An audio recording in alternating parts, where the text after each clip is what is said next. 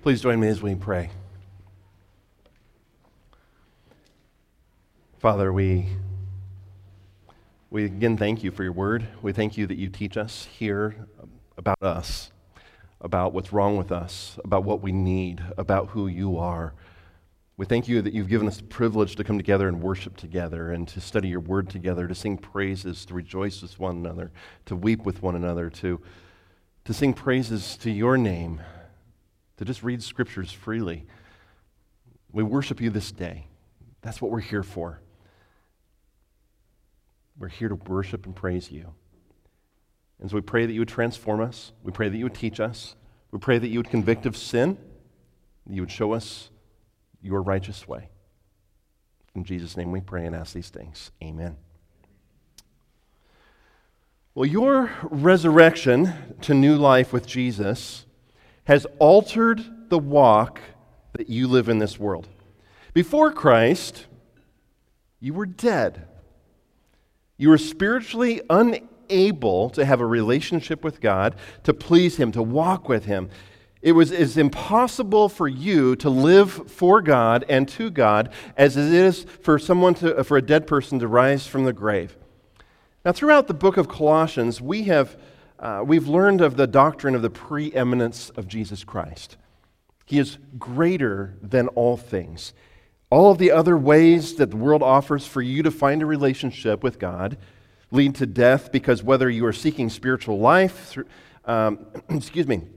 whether you're seeking spiritual life and growth through the rituals that you do, through grounding your life in the experiences that you have, or trying to please God through your dependence on rules, there is no other way except through the one who is preeminent over all of creation, the one who is the head of the church, the one who sustains us. There's a verse in the book of Acts that you really need to have memorized if you don't already, Acts chapter 4, verse 12, but it sums up what we've looked at Colossians in this way. There is salvation in no one else, for there is no other name under heaven given among men by which we must be saved. And so Jesus is greater. He's greater than all else, and He is the only one who can give you spiritual life. He's the only one that can make you alive to God. Now in chapter 3, we've turned a corner in the book of Colossians from learning about the theology of the preeminence of Jesus Christ, that Jesus is first, that Jesus is the greatest, that He's greater than all these other things that are proposed to you as a way that you can grow in your relationship with God. And we've turned from the theology of the preeminence of Jesus, and now we turn to how do I live that out? What does that look like in my life? If Jesus is truly greater, what has to happen in my heart? What has to happen in my actions? How do I live with other people as a result of who Jesus is? And the chapter begins with this statement. If then you have been raised with Christ, seek the things that are above. Your resurrection to new life with Jesus has altered your present walk in this world. Your past justification through faith in Christ on the cross means that you died to who you used to be, and you died to your former relationship to sin. That relationship that you once had has been completely altered. It still yells at you from the sidelines and tells you that I'm still your king. You need to do things my way, but He's no longer your master. It has changed your relationship with sin, and it has changed your relationship to new life as one who was dead. And then your future glorification that will take place when Jesus appears assures you that you also will appear with Him in glory. And that infuses your life with purpose today as you serve Him. And so your resurrection to new life with Jesus has altered your present walk in this world. Now, last Sunday, we turned our attention to a series of commands that began at chapter 3, verse 5. And today we're going to continue to see how our resurrection to new life means that we are called to die on purpose. We are called to die to that former life, to who we once were, to the old man, as Paul calls it. Because I am now alive to God, I must die to sin. In fact, our passage is a rather violent one. The command in verse 5 is to put these things to death, and it's the picture of a great battle, the way that you treat a mortal enemy. And I shared my story with you about my mortal enemy, fire ants, how they declared war on my family, and thus I purposefully chose to declare war on them, and it was an all-out battle every year. War with a mortal enemy does not include negotiations. A war with an enemy of this nature that is out to destroy you does not mean making compromises or bargains. And so I can't come to the old man, to my sin, and say, maybe we can negotiate this, and I can keep this little part, and I'll serve Jesus here in the rest of things. There's no negotiation with sin. And so in verse 5, Colossians shows us that because we have been resurrected with Christ, we must put sin to death. And specifically, we looked at 5 words describing sexual sin. And verses 6 and 7 go on to remind us that God's wrath is going to one day be unleashed on the world. God has made it clear that he will one day put an end to all sin, and his wrath will be satisfied. And his judgment will fall on account of sins such as the ones that are mentioned here. But Paul says, and Colossians teaches us, that that's not you anymore. You are called to be different. This isn't the case for you. You are in Christ, and the wrath of God has already been satisfied. The theological word we use there is propitiation. You'll find that in Romans a couple times. Propitiation means that God's wrath was satisfied in the death of Jesus. The sacrifice of Jesus satisfied his wrath toward your sin, and when Jesus said it was finished, it was finished. You once lived in these sins, and because of sin, you were spiritually dead. You also walked in these sins, but it is no longer so. And though we struggle against the flesh, you no longer walk in sin. Rather, you died to it, and your walk is in Jesus. And so once again, your resurrection to new life with Jesus has altered your present walk in this world. And God's solution, as we saw, his solution to sexual sin is painful. It hurts. It calls for some difficult choices, clear choices to say, I'm going to kill this. I no longer have a part of this. But the command is clear. Put it to death. Kill it. Completely obliterate immorality in your life.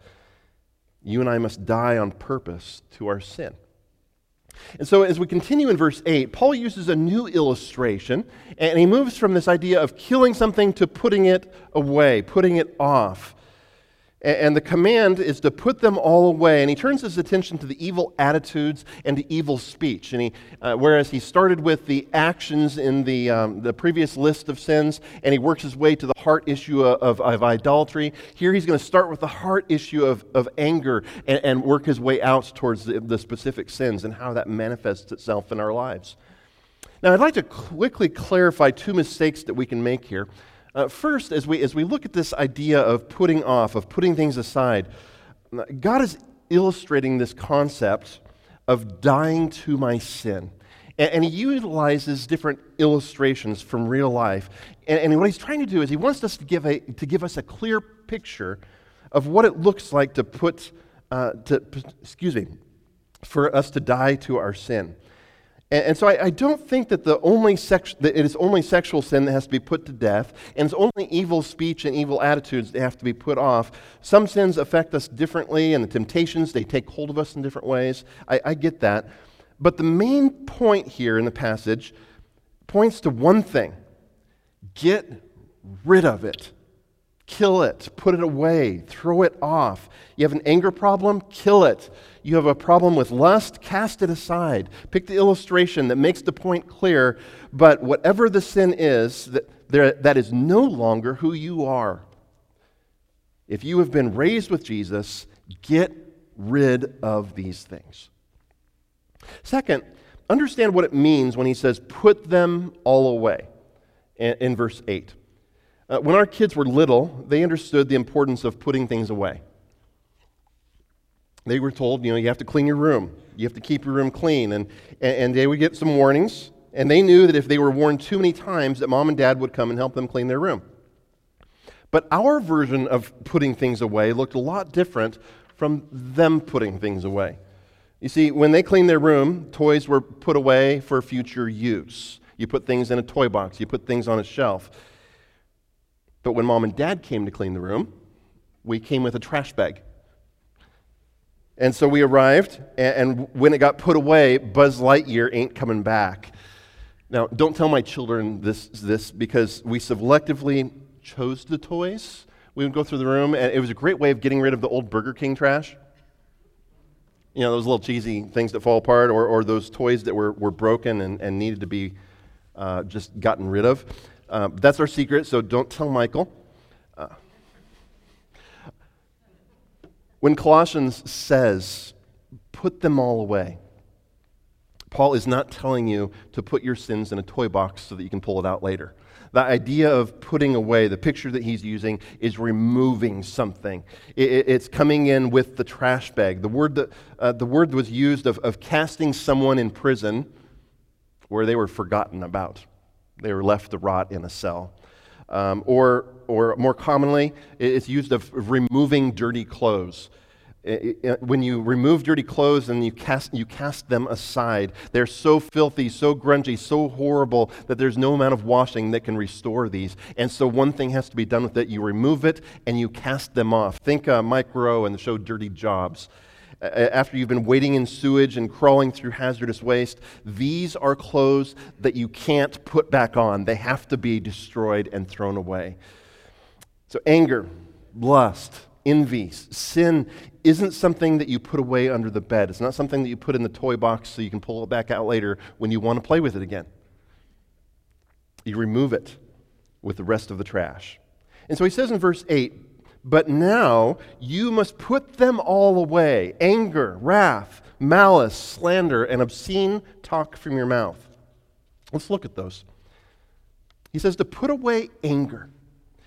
The word that's used here, it's not anything unusual. It's the common word for anger. It refers to the heart attitude within a person, not just the outward manifestation of that anger. When Jesus spoke in the Sermon on the Mount about adultery, he expressed that a lustful look already made you guilty of adultery itself. And in the same way, sinful anger makes you guilty of murder.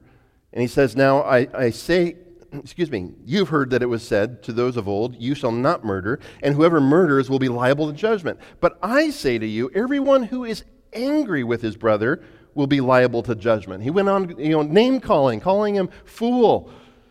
These outbursts of anger, you are guilty of murder in your heart, and God holds sin accountable. So sinful anger makes you guilty of murder. Now I say sinful anger because in the book of Ephesians, which was written as a parallel epistle about the same time that Colossians was written, Paul addresses anger there too, and he says something very similar in Ephesians chapter 4, verse 31. He says, let all bitterness and wrath and anger and clamor and slander be put away from you, along with all malice. However, 5 verses before this, he also commands the Ephesians, be angry and do not sin. Do not let the sun go down on your anger. And so clearly there's a righteous anger, a place for righteous anger.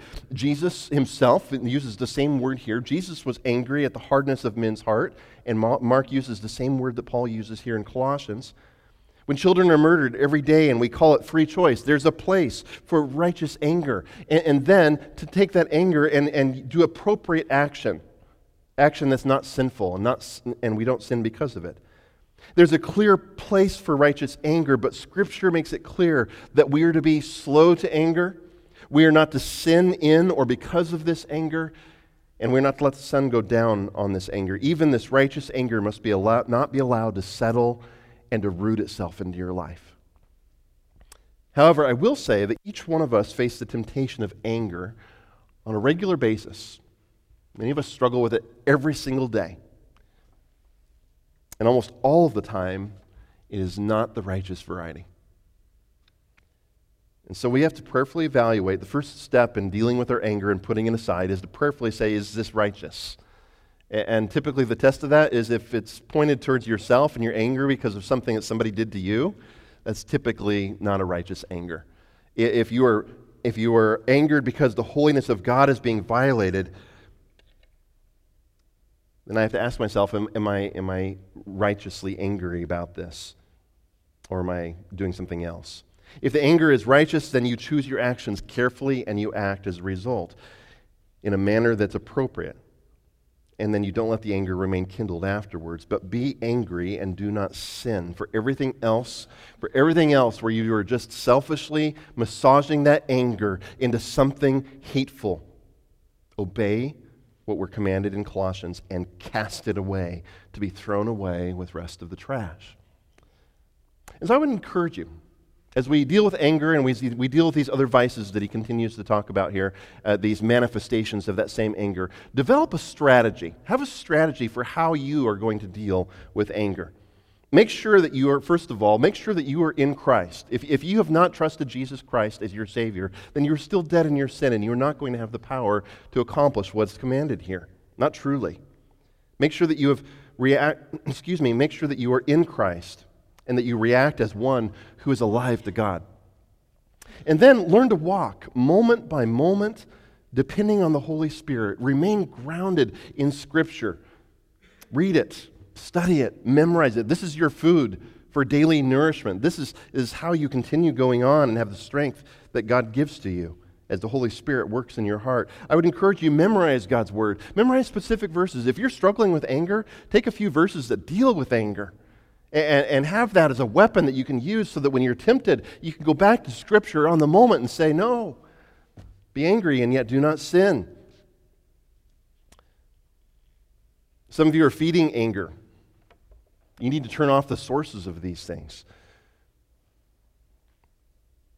Some of you need to turn the news off.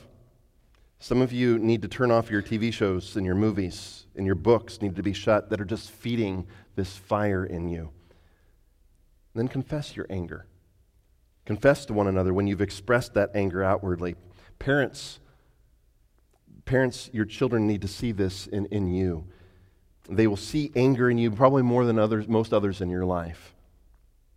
They need to see tenderness. They need to see a heart that is soft. They need to see you confessing sin and talking to your children and say, this anger was wrong and I'm sorry. And then pray for others when you start to become angry. Cast it aside. He also says to put away wrath. Wrath is anger's older, short-tempered brother. Anger simmers and it heats up from within, but wrath, it bursts out. It's also known as rage. Wrath is a passionate expression of anger within. James tells us to be quick to hear, slow to speak, slow to anger, for the anger of man does not produce the righteousness of God. And so there are occasions where we choose righteous actions based on righteous anger, but I know of no place in Scripture where there's any room for human wrath. God is the only one with perfect judgment, perfect enough that He is able to righteously deal out wrath.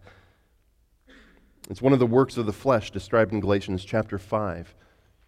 If you have a tendency to boil over, then you have to face this enemy and remove him.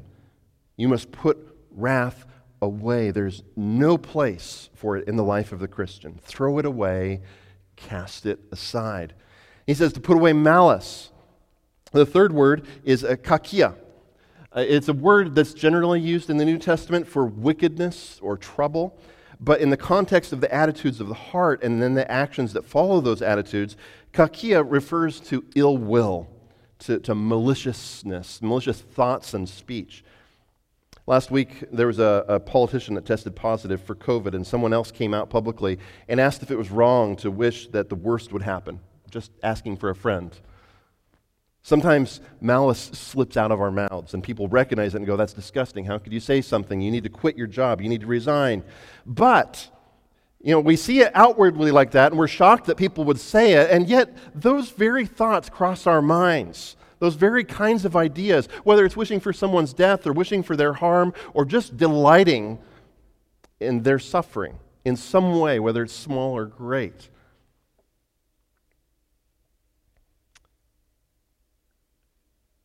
Sometimes malice slips out and we vomit it where everyone can see it, but oftentimes it's kept inside.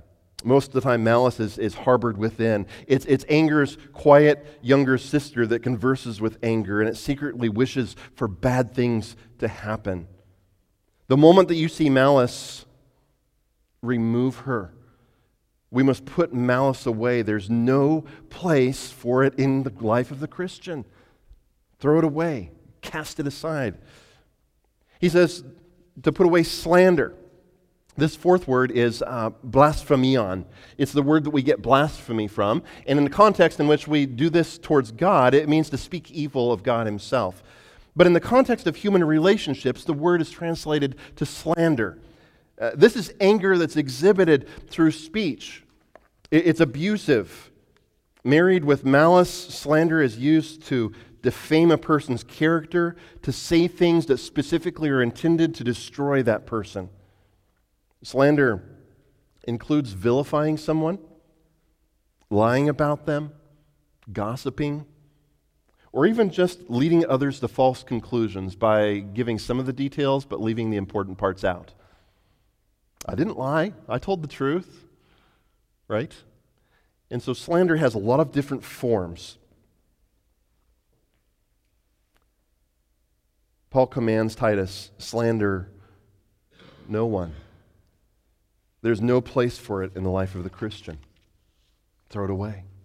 Cast it aside. And then he says, put away obscene talk from your mouth. Now, I don't think in the context he's referring to cussing in general, although as those who are followers of Jesus Christ, your words are called to be true and honorable and pure and worthy of praise. But here in the context of this passage about anger and evil speech, he's specifically addressing obscene talk that's language of attack. This is the name calling, that when you're bursting out in anger, when you have these bursts of wrath, you start moving towards trying to hurt a person's feelings by the words that you speak, undermining them, calling them nasty names, or even just saying things that you know are going to cut deep.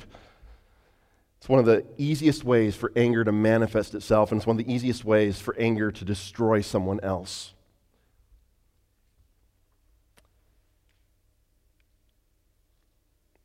Obscene talk refers to derogatory or abusive speech that's intended to hurt someone. And so the moment you recognize it, if that anger has risen up and you haven't noticed it and haven't dealt with it in the way that you were supposed to, the moment that you start recognizing this obscene talk, put it away. There is no place for it in the life of the Christians.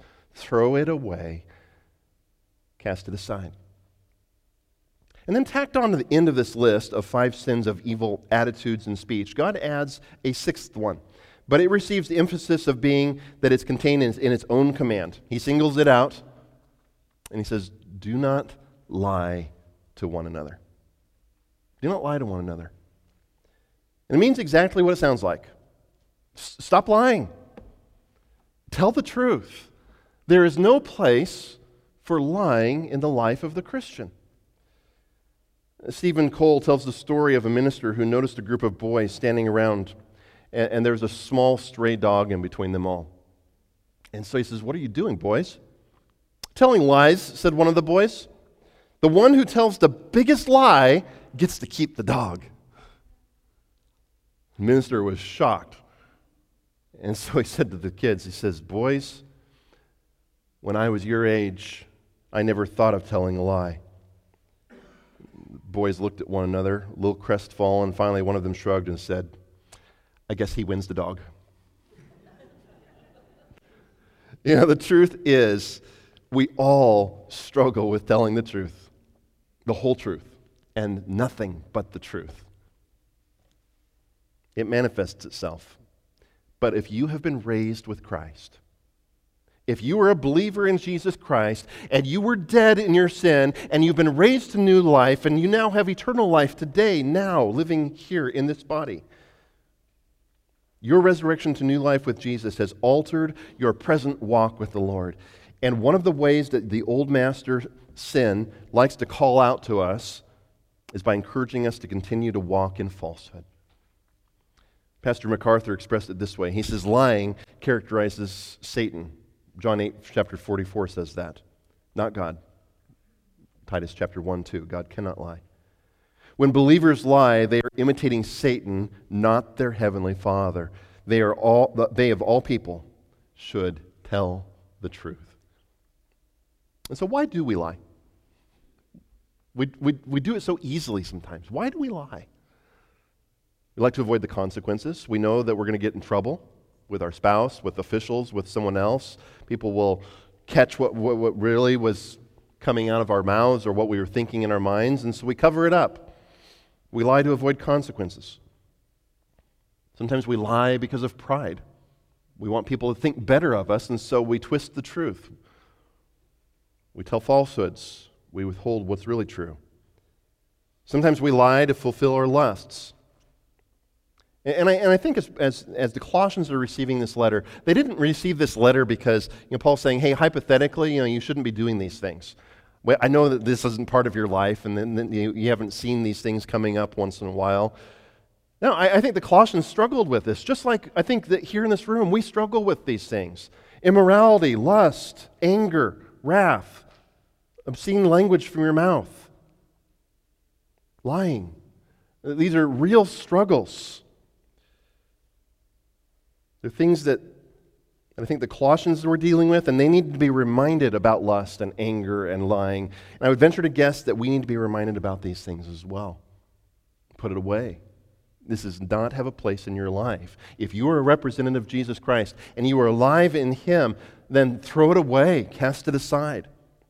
And he goes on and he concludes this section with 3 reasons why we are called to put to death. 3 reasons why we are called to put things away. 3 reasons why we are called to stop lying.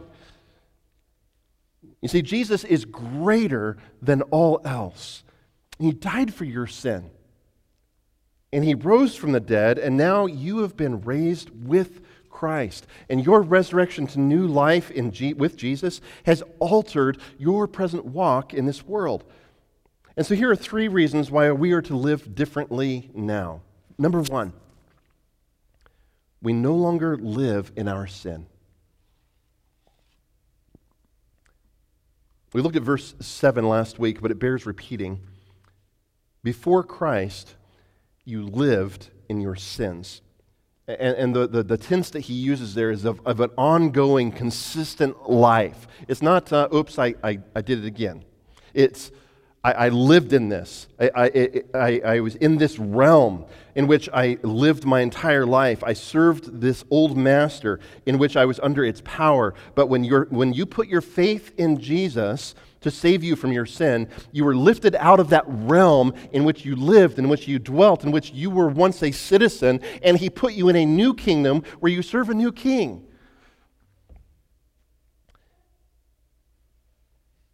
When you put your faith in Jesus, He saved you from sin, and you were lifted out of that realm, and sin no longer has power over you. Now, to be sure, you're in this kingdom over here now, but you occasionally get a phone call, don't you? You can occasionally get an email saying, hey, do you remember how much fun we used to have? Do you remember how good it felt to be angry? You remember how satisfying it was to put somebody down and just to make them look bad? You remember what that felt like? And your old master calls from this other realm, and he says, come back over. And he makes his demands. But you belong to Jesus now, and Colossians has been very clear, Jesus is greater. He's greater than all of that. Additionally, you remember what it was like to be dead to God. And if you are in Christ, then you know the new life that you've been given. And He gave it to you when you died to sin and when you were raised with Christ. Therefore, we have been given the power to walk in the newness of life and to reject those things that we are called to put to death and to put in the trash. You are no longer in your sins. Number 2, the reason for us to put to death, to put away, to stop lying, is we have put on the new self. He says it this way, 2 Corinthians chapter 5, verses 17 to 18, another passage that some of you have memorized. He says, therefore, if anyone is in Christ, he is a new creation. The old has passed away. Behold, something new has come. And all this is from God, who through Christ reconciled us to Himself and gave us the ministry of reconciliation, he says. And so when you trusted Jesus and God reconciled you to Himself, in that instant, the old self was gone, and He created something new in you. And again, you've been made alive in Christ. The old self was at war with God, and it existed to please and to serve yourself. But the new self has been made at peace with Him, and you now live for His glory. You love Him. You have a desire to live for Him, to obey Him. And there's no in between. There's no I'm part old man and part new man.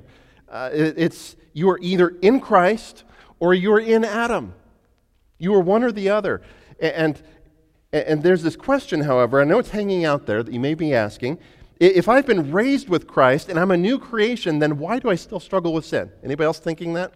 Why do I struggle with sin if I'm this new creation and I'm not the old self anymore? If it's completely dead, then why do I still struggle? Why do I still get angry? Why do I still have lustful thoughts? Why do I still have a struggle with lying?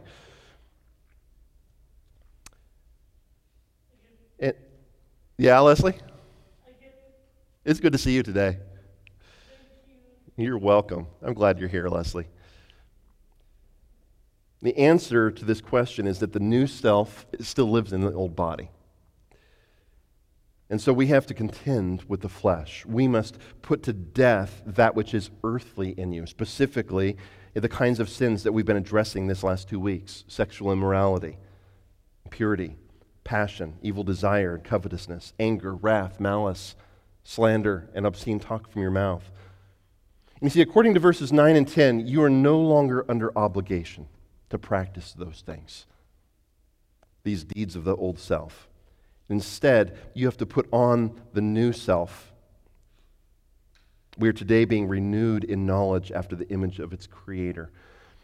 Do you remember our series on the shattered image? We talked about how we were created in the image of God. God created us to represent Him, and we are here as His ambassadors. And so when people look at us, when the world and the universe looks at us, when the angelic world looks down on us, we are called to be His representatives and to serve Him, to reflect His glory. And then what happened is when sin came into this world, it shattered that image. It marred our representation of Him, so that we no longer are able to reflect His glory. And this is the beauty of what Jesus has done.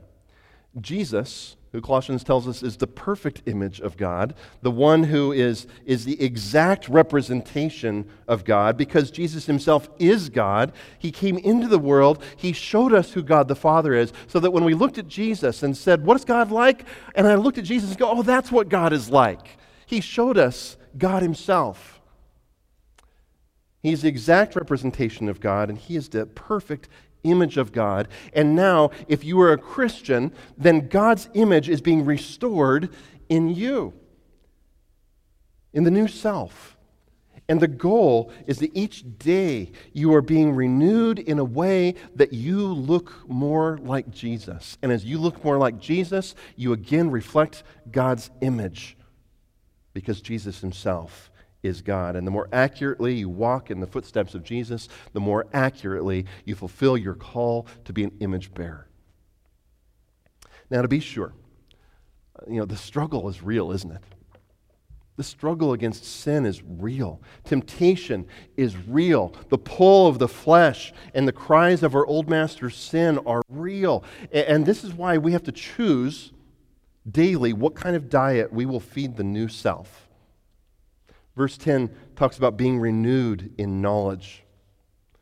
And the source of that knowledge is God's Word. And I've shared with you many times, I've asked you sometimes, I hear people all the time, I just don't have time to read my Bible. I don't have time to spend memorizing or studying the Scripture. I just got too many things going on the week. And I asked, did you have time to eat breakfast this morning? Dinner yesterday? Lunch? Breakfast, snack, popcorn at night?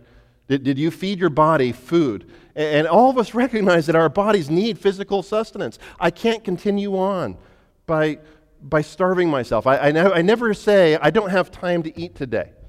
Well, occasionally I do, but then I quickly feel it, and I know it, and my body suffers for it. And without the proper nourishment, and the right kind of nourishment, I start to hurt. I start to get tired. I start to lose the energy that I need to accomplish the things that I know I need to do. And so I find the time to eat. In the same way, your spirit needs nourishment. And when you starve yourself, you are depriving yourself of what you need to accomplish what God wants to in your life. You're cutting yourself off from the source of that knowledge that is God's Word. And so just as you feed your body physical food and sustenance and daily renewal, it's necessary that each one of us are consistently feeding ourselves a healthy spiritual diet of reading God's Word, of studying this book, of memorizing it. I put on the back of your bulletin some ideas. It's just a starter. You don't have to do what we're doing on the back of the bulletin. You don't have to follow that same program, and you don't have to stop there. It's just something to get you going, and reading a psalm a day, memorizing a verse every couple weeks. Just something to whet the appetite. And we put those things there because of the importance of giving ourselves spiritual nourishment, food, by reading God's Word, memorizing God's Word. And then as we do that, we're able to recognize what God tells us and we obey it. And in all of that, we are being filled with the Holy Spirit. And so we have put on the new self, and we must deny these deeds of the flesh. But thirdly, there's a third reason that he listens. We have a new partnership. Verse 11, the first time I read this, I was looking through this passage, and we're dealing with these sexual sins in the first part of the passage. We're dealing with these sins of anger and attitudes and things that we say that are evil. We're dealing with lying. And then verse 11 falls down. I thought, this just seems out of place. What does verse 11 have to do with all verses 5 through 10? What's its place there? But the connection to these verses that precede it is very important. And he says this. He said, here, there is not Greek and Jew, two religious communities, two ethnic communities that were separated from one another. The Jews would come home from Jerusalem after a business trip, and when they came into their land, before they stepped across the river, what would they do? They'd shake the dust off of their feet and get all that Gentile earth, and they were refusing to bring it into Israel. And the Gentiles, the Greeks, would treat them likewise. Circumcised and uncircumcised, referring to the religious elements of this community. Barbarians, Scythians, slave, free. And so it crosses over ethnic backgrounds, cultural backgrounds, different social hierarchies and groups. But Christ is all and in all. You see, we live in this world where people groups are constantly in competition with one another. And whether it's our religious communities, whether it's our cultural groups, your socioeconomic status, the nation that you belong to, there's this competition that's constantly taking place. Oftentimes with enmity. You know, many of you are watching the Olympics or highlights of the Olympics. Sometimes it can be exciting to watch, but it becomes very quickly evident how we've separated ourselves. I was just looking at the tally count on the medals the other day. One of my first thought was, man, China's beating us in gold. And some of those thoughts start going through your head, right? And we're separated by our ethnicities, by our people groups, by our nations. And it becomes quickly evident how we are separated and we strive to prove that our country is better than your country. And it's a reflection of some of the animosity that beyond the Olympics that's truly out there, that exists between nations, that exists between cultures, that exists between different religious groups and social classes. And that animosity creates in this world an environment where lies and malice and anger, oftentimes it just seems really natural. I mean, we have entire government departments that are devoted to uncovering lies of other nations and perpetrating our own to make sure that we get ahead. That's just, and we don't think twice about it because, well, that's just how the CIA operates. That's what it's there for. We're supposed to be lying because how else are we going to get ahead? And so we live in this system, in this world, in this environment where these types of sins are considered essential. But in Christ, all of those barriers are broken down between other believers. In Christ, you and I are part of a new partnership where we're going to encounter people who used to be part of the Taliban. You're going to encounter people of different groups. I got an email this week. I put her on the back of your bulletin and encourage you to be praying for Sharon. Just a person saying, She's from a different ethnic group. She's Chinese. And she's, I don't think I believe. I want to believe, but I don't. And something's getting in the way. And so we can pray for this person that probably has a completely different background than you and I do. And when we're in Christ, those barriers are removed and broken down. And so you are part of a new partnership where you stand along former murderers and other types of sinners who also have become a new creation, just as I was and just as you have. Therefore, because we have been raised with Christ, there are implications for the church that extend beyond borders, beyond the groups that you're a part of, beyond the social areas of society where you feel comfortable or not. And we are part of a body that transcends language. We are a part of a partnership with people whose entire lives have been different from yours.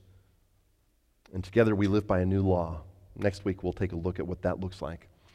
We'll have an opportunity to examine those things that He's called us not to put off, not to put aside, not to put to death, but we're called to put on. My friends, we've been raised to new life. You have been raised to new life. And I want to challenge you, as you recognize some of these things, Scripture has its way of working in our hearts, doesn't it? You hear it, you're convicted of it, and we've gone through a list this last 2 weeks. And I would venture to guess that 1 or 2 or 10 of those things have brought about some conviction. And there are specific things that your mind goes to and go, oh, yeah, I did that today. You've been raised to new life, and so execute sin. Kill it. That sin no longer defines who you are. It is who you used to be. And so live in a manner that is consistent with the one in whose image you have been created. My prayer for you is that you would live this week nourished from His Word, that you would experience true renewal that results in God being glorified in you. And may we rejoice in the partnership that we have in Christ as we are together living on purpose. Father in heaven, what a good God that you are, that you didn't just leave us in death and leave us wallowing in sin. What a good God that you in your righteous anger didn't say, just let them all die. But you came down, you became one of us, and you died in our place. You took our sin upon yourself. All that filth, all that gunk, all those things that we are called to put off and put to death. Jesus became that sin, and all of your wrath was pointed towards Him on the cross. And we're so grateful that you stepped into our world to redeem us and to renew your image in us once again through our Lord Jesus Christ. As we go out from here, Lord, I pray that we would not harden our hearts. As your Spirit has convicted, I pray that you would fill us with your Spirit, control us by your Spirit as we walk in obedience and say, okay, I'm going to turn from that. I'm going to take that off. I'm going to throw it away. And I'm going to do differently now. So help us to soften our hearts, to walk with you. And might the image of Jesus Christ be evident in each one of us as we go out from here. Amen.